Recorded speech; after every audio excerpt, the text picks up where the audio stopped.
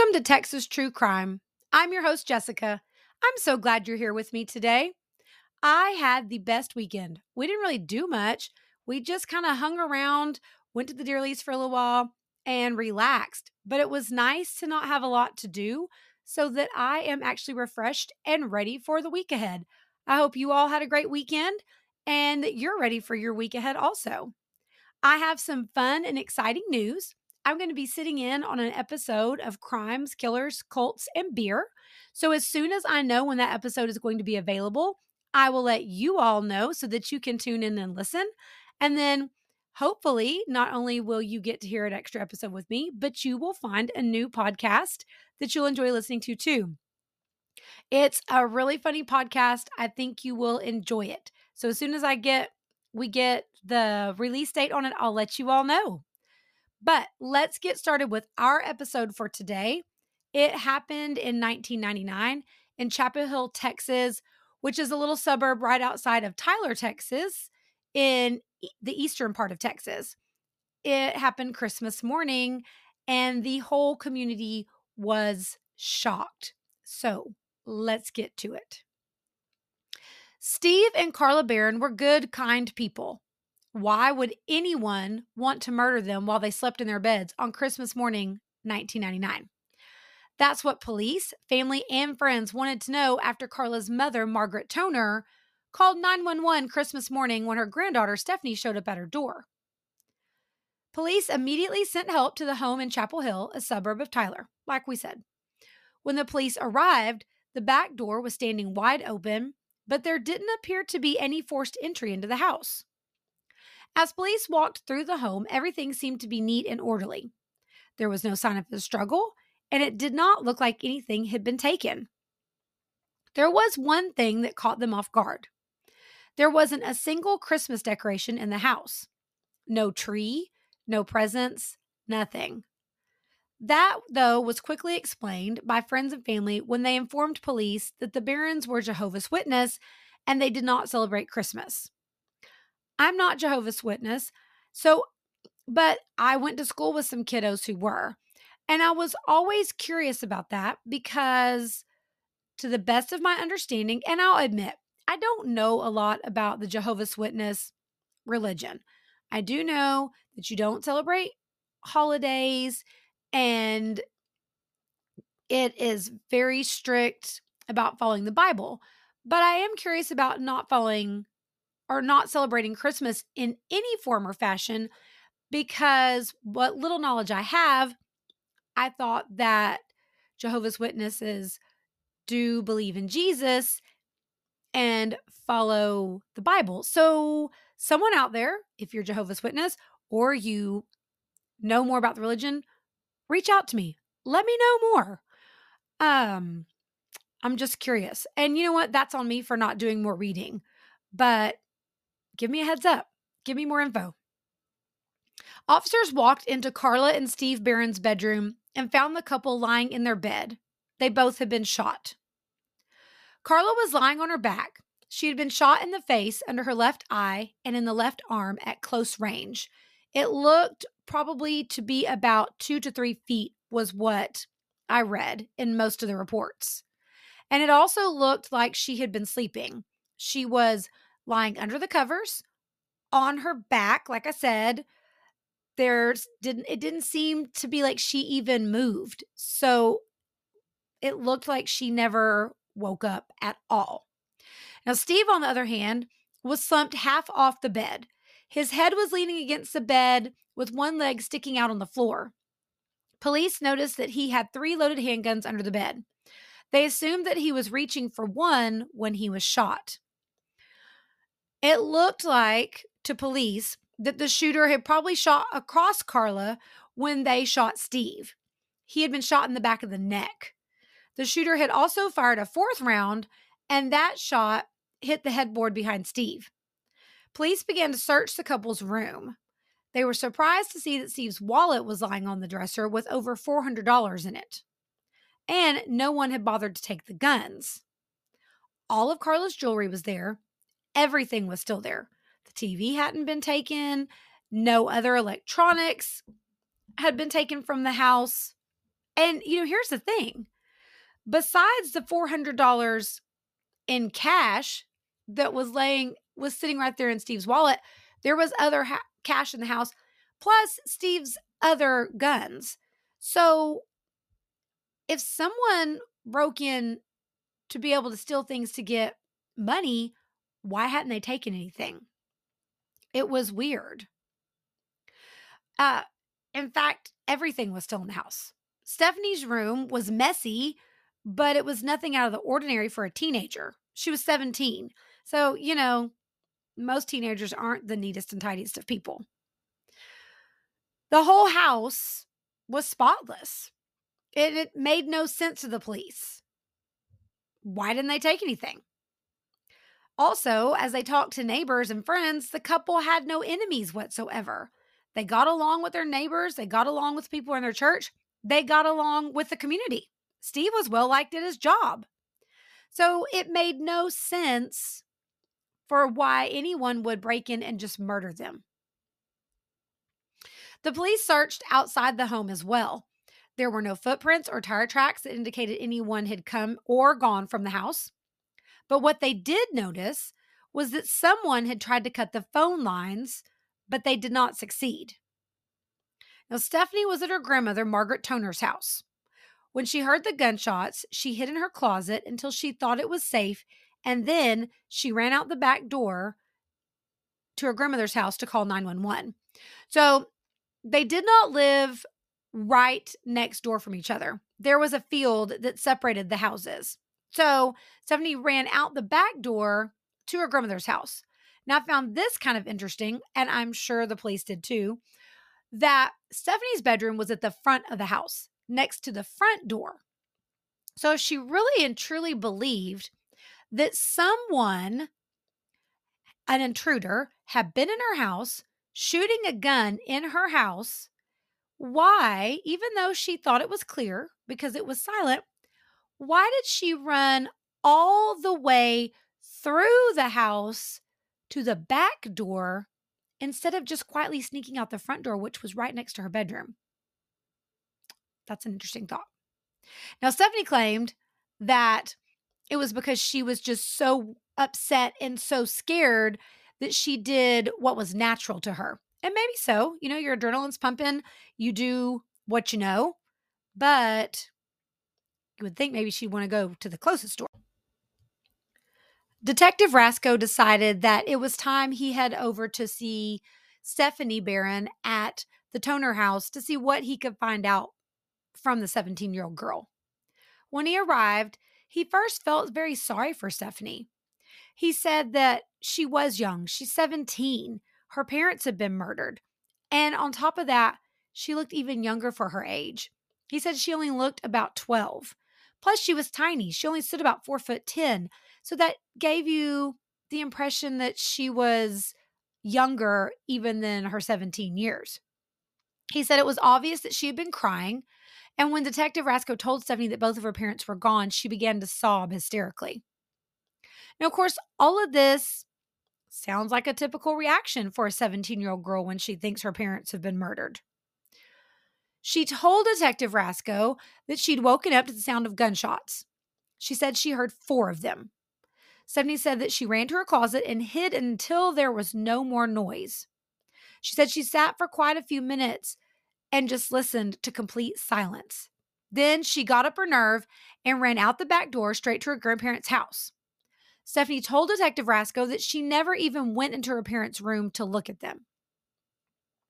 While Detective Rasco was at the Toner home, the officers who were still at the Barron home called to let Detective Rasco know that they had found something very interesting in Stephanie's room.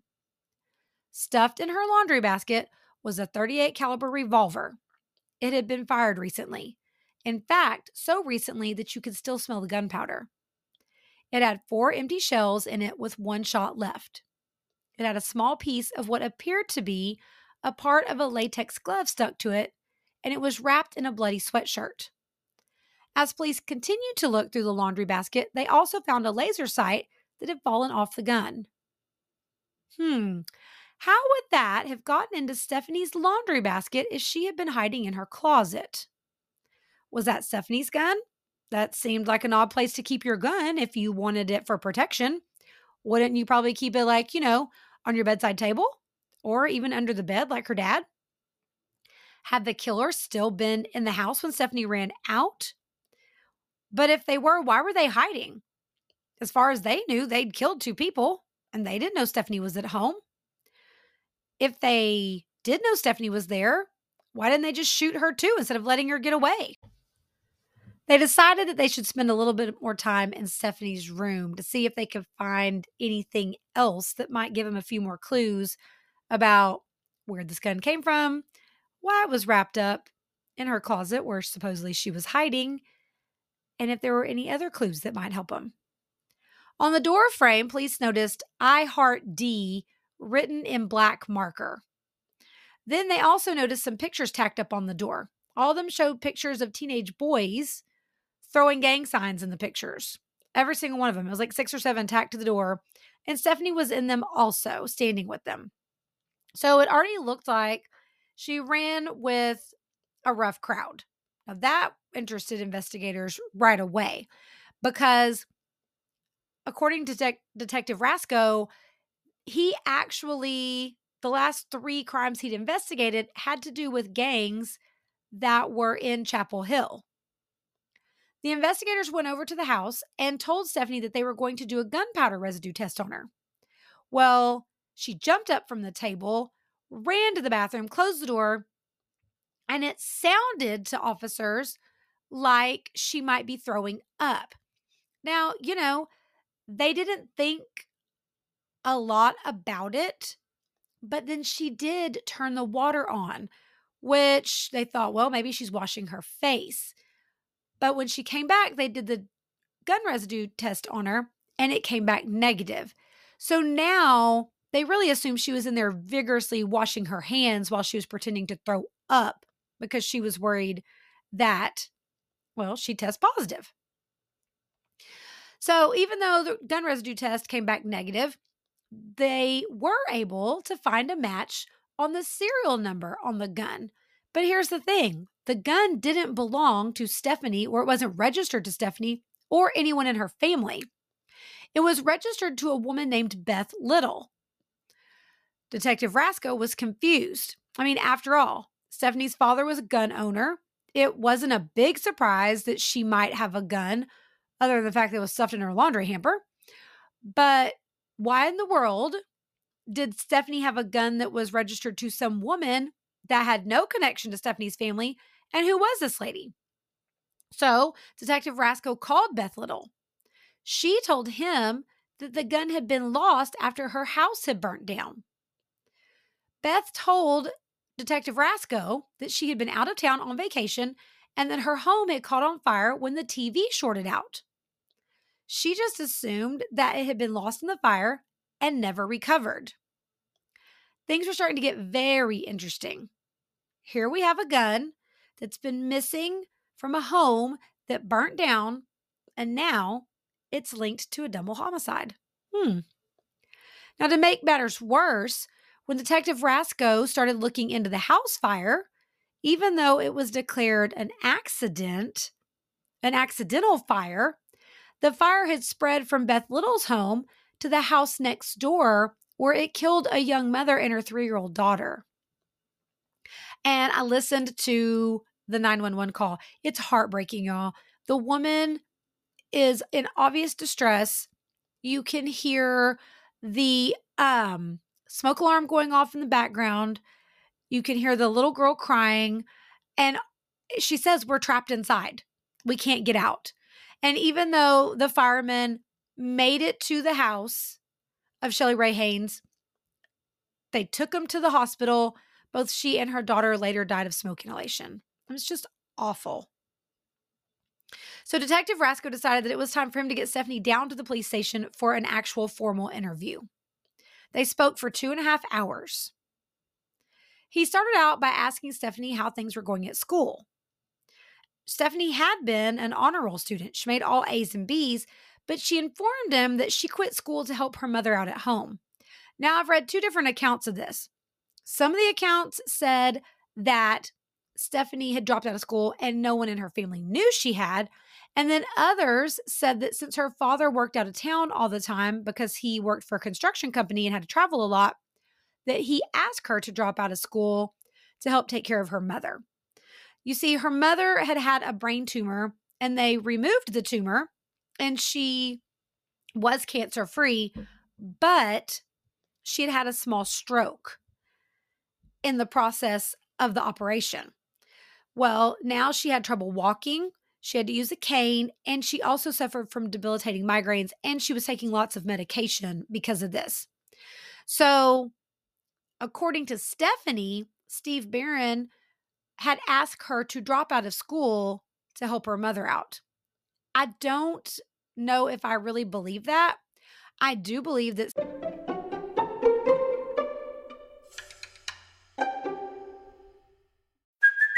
Hey, it's Kaylee Cuoco for Priceline. Ready to go to your happy place for a happy price? Well, why didn't you say so? Just download the Priceline app right now and save up to 60% on hotels.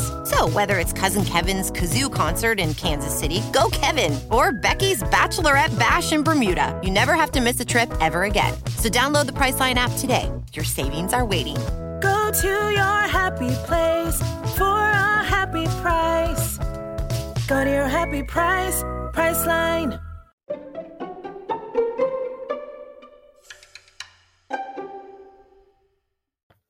Her father expected her to stay at home in the evenings and help her mother out around the house.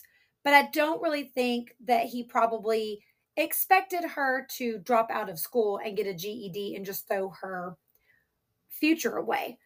I feel like there were probably other people that were around who might could help her mother. After all, Carla Barron's mother, Margaret Toner, lived right next door. Well, not right next door, but right across the field. She was close by. And by all accounts, it sounded like they had a lot of friends and family. So I really believe more of the accounts that said that the family had no idea that Stephanie was skipping school. Of course, she did not stay at home to help her mother because she was spending all of her free time with Denario Jones, the boy who was the teenage gang member that was in all of the pictures in her bedroom. Now, of course, Stephanie's family did not approve of this relationship. I mean, I can't imagine why they did not approve. I hope you catch the sarcasm there. Stephanie said that her father, Steve, did not approve of this relationship because he did not believe in interracial dating. You see, Denario Jones was an African American boy. I don't know if that's true or not, because Stephanie is the only person who said that. But I can guarantee you that African American or not, no one wants their daughter hanging out with a gang member who's been in trouble with the law. And I think that was the main thing. Supposedly, Stephanie was allowed to have Denario Jones over to the house one time, and after that, her dad said no more once they met him. Well, you know how that is. When a teenage girl thinks she's in love, her brain doesn't work very well. And of course, her parents did not approve, so she thought that she knew better than they did, and so she started sneaking around behind their backs. She spent every weekend that she could with Denario Jones and also was seeing him during the day when she was supposed to be at school. Now, Stephanie told Detective Rasco that she was in love with Denario and that they planned to get married and have kids and spend all of their time together. Now, I highly doubt that that is what Denario was interested in. He does not sound like the kind of guy that wanted to settle down and have a family. Just saying. So police decided that it was time that they start looking into Denario Jones also. And sure enough, yes, he had a criminal record. In fact, he'd been arrested several times. He was no saint. In fact, he was a burglar. And that was how Denario Jones made his living, was by breaking into homes and robbing people. And yes, he was a full-fledged gang member. So, Denario was not a Boy Scout, a saint, or anyone that you would want your daughter to be spending a lot of time with. While Detective Rasco was poking around about Denario Jones, he received a phone call from a guy that said he had information about the Barron murder. Now, the guy asked Detective Rasco if he knew about a house fire that had happened back in October of 1999. And Detective Rasco told the guy, yes, that he did know about that fire, and that he also knew that the house next door had burned down too.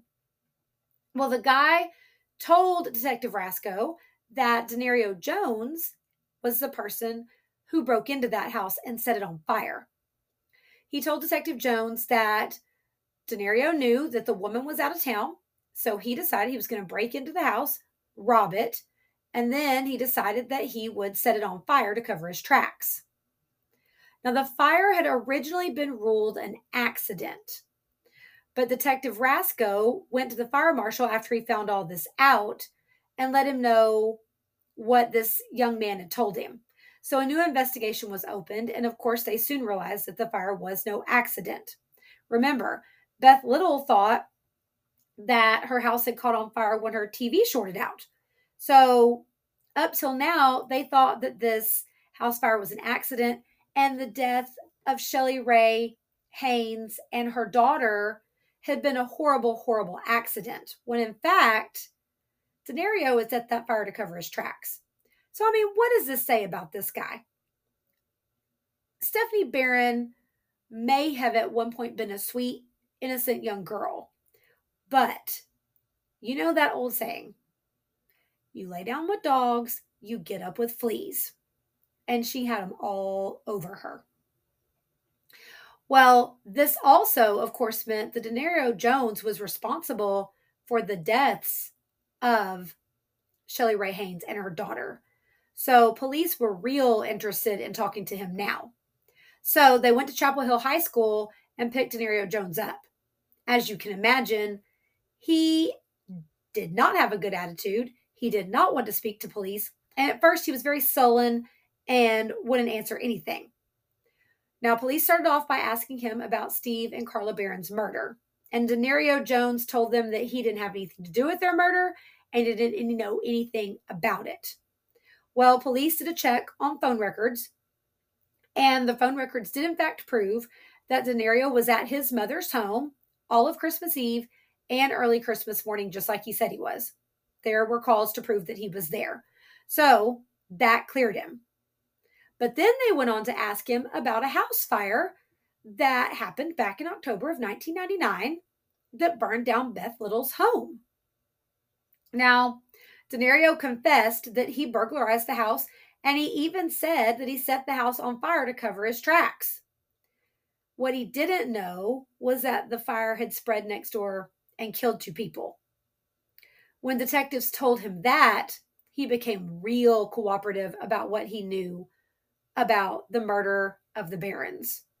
Because now Denario knew that he was in a whole heap of trouble himself. So I'm sure he was hoping that if he became cooperative about what he knew about Stephanie, then maybe they'd go a little easy on him. Denario told them that he had in fact stolen the gun from Beth Little's home, and that Stephanie met him later on that night because she was going to help him sell all of the things that he had stolen from the home. But Stephanie asked if he would let her keep the gun, and he said yes, she could have it. Well, it was a .38 revolver. It was the exact same gun that Stephanie used to kill her mother and father. Denario Jones was charged with 2 counts of murder and arson. Stephanie's story was falling apart left and right all around her. Now, police were pretty sure that she was responsible for her parents' murder, but they needed more proof, so they had to keep digging. So they ended up going back to Chapel Hill High School to talk to her friends. When they spoke to her friends at school, the friends said that over the past year, Stephanie had really changed, that she had lost touch with her original friend group, that she really no longer spoke to them, and she had drifted away from them. They said that she'd become very rebellious and that her behavior had become very erratic also. The former honor student had started skipping school. She was drinking during the day, and she had found this rougher crowd to hang out with. The girls said that you didn't mess with Stephanie. In fact, since she'd gotten the gun from De Niro, she liked to use it to threaten people. If she didn't like something, she didn't like something that people did, she would tell them she was going to shoot them. And to get that point across, she would even go so far as to pull the gun out and point it at the person that she was talking to. So by this time, people were really kind of scared of her. They didn't know what to expect. And her father was real unhappy with her. She was doing nothing to help her mother at home at all. She was sneaking out of the house. And so there was a lot of tension in the Barron household. To really add to everything else, Stephanie then got arrested for forging checks. She stole her parents' checkbook and forged their signature so that she could buy De Niro Jones a birthday present. Well, instead of bailing Stephanie out of jail, her father, Steve, decided that he would let her spend the night in jail. He was hoping that maybe a night in jail would help her see the path she was headed down. Instead, this made Stephanie even more mad at her parents. She thought that they should have stood behind her and bailed her out. So the animosity between Stephanie and her parents only grew. Things were getting bad. Besides letting her spend the night in jail, they grounded her. She was not allowed to go anywhere but to work and then straight home.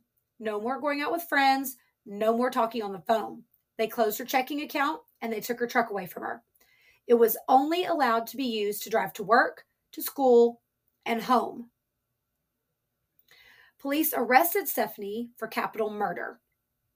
While she was in jail awaiting trial, the guards searched Stephanie and found stuffed inside her bra a handwritten note that said, "I woke up around 2 a.m. and got dressed. I wore latex gloves and held the gun the whole time. I walked into my parents' bedroom at 4:04 a.m. I held the gun up and pushed the infrared on. I positioned the gun on my dad and held it until the clock read 4:08. I closed my eyes and pulled the trigger and shot him in the back of the neck. Then I held it to my mom and shot her in the face. Then the infrared fell off. I saw my dad stumbling around. Then I was just shooting." The note then went on to say she went back to her room, changed clothes, and stuffed the gun, the sweatshirt, and the laser sight into her hamper. After that, she ran over to her grandmother's house and called 911. When investigators asked her about this note, she said it was a fake. She said that she found it in her cell under her mattress and that she had stuck it in her bra to take it to her attorneys to show them that someone was trying to frame her. She claimed that De Niro's ex-girlfriend's sister-in-law was the one who had really written it. Now, detectives still are really kind of having a hard time, even after everything, truly believing that this 17-year-old girl shot and killed her parents in cold blood. So they made sure to have the note analyzed, and it was confirmed that the note was not written in Stephanie's handwriting. So the investigators kept digging. They questioned the other inmate, and she said that she had written the note, but she wrote it because Stephanie told her that she wanted her to. She told this girl to copy the note so that it wouldn't be written in her own handwriting. I mean, that's some 17-year-old thinking if I ever heard of it. What about y'all? So the girl was, but then of course they went back and double checked. Guess what? The girl was probably telling the truth that she had just copied it because at the time of the murder, the girl had been in jail. So that cleared her. So she really did probably just copy it because Stephanie had this harebrained scheme that somehow that was going to get her out of trouble if the note wasn't in her handwriting. But here's the deal. The note contained details that only the killer would know. Things like an infrared laser was used and that it fell off. Also, that Steve Barron was killed first. So it was pretty obvious to everyone that Stephanie murdered her parents. Well, of course, also when this note came out, her defense attorneys kind of like flew into a frenzy. They pulled her to the side, had a big huddle with her. And on October 4th, 2000, Stephanie decided to plead guilty and avoid a trial so that she would not have to face the death penalty. So there was no trial, and she accepted a sentence of 75 years in prison. Now, during her sentencing, the judge looked at her and said, "Your grandparents will likely have died when you're released from prison. You're not going to have anyone for you when you get out. May God have mercy on your soul." Well, Stephanie immediately broke down into sobs as they let her out of the courtroom. And she never did give a reason for why she murdered her parents. I mean, everyone believes she did because she was young and dumb and thought this was the way to be with her boyfriend. Now, also, authorities believe that it's because she wanted to collect her parents' life insurance money because in her deluded little mind, she thought that she and Denario then could be together forever and use that money. Denario Jones himself was sentenced to 70 years in prison for the murders of Shelley Ray Haynes and her daughter and for arson. Now, while she's been in jail, Stephanie married a man who's quite a bit older than her, and his name is Steve Roloff. He fully believes that she's innocent, and he's worked really hard to get her out of jail. He contends that Stephanie was framed by a family member who he himself wanted to get the insurance money for the Barron's murder. Now, there does not seem to be any evidence that this is true, and I really don't think Stephanie's innocent. I did, however, find a true crime blog that was discussing Stephanie's case where Steve wrote in the comments and argues with everyone about Stephanie's innocence. Anyone who says that Stephanie is guilty and he's in prison for life, he says, "No, you don't know what you're talking about." And he tells her story over and over again. And at one point, some other guy chimes into the comment section and says that he's also been exchanging letters with Stephanie and sends her money and that she claims to love him. Well, Steve is offended, and how dare you ever say anything that would lead you to think that Stephanie was less than a wonderful, wonderful girl. But then he later writes back in the comment section and apologizes to this guy and says that Stephanie has admitted her infidelity and he does not know if their marriage is going to be able to last. I don't know if any of that was real or if it was just people fooling around, but it was very entertaining. So I'll link the blog in the resource notes for the show. Now, back to the real story. I do think Stephanie was 17. She was very immature and could only think about what she wanted at the time. I don't think she ever really thought about the consequences of her actions and what it would really mean that if she murdered her family. I watched an interview that Stephanie did from jail. Again, she never admitted to anything, but she did say that her poor decisions led to her parents' murder. She also said that she missed her mother every day. She never once, though, mentioned missing her father. I thought that was interesting, especially since it sounded like he was really the disciplinarian in the family and the one who enforced the rules at home.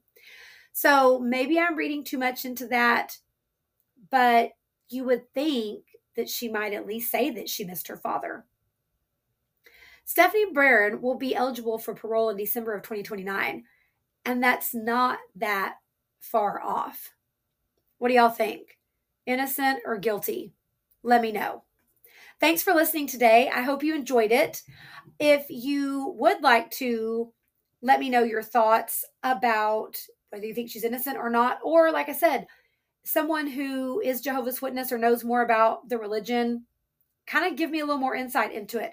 I'd love to hear about it from either opinion. So you can find me, like always, on Instagram at Texas True Crime Pod. You can find me on Facebook at Texas True Crime, or you can send me an email at texastruecrimepodcast@gmail.com. Please remember, if you like what you hear, share the podcast with a friend, leave a 5-star review. When you do that, it helps my podcast in the search. It pops up quicker than others. And let me know what you think. Thanks for listening, and I'll see you guys next week. Bye.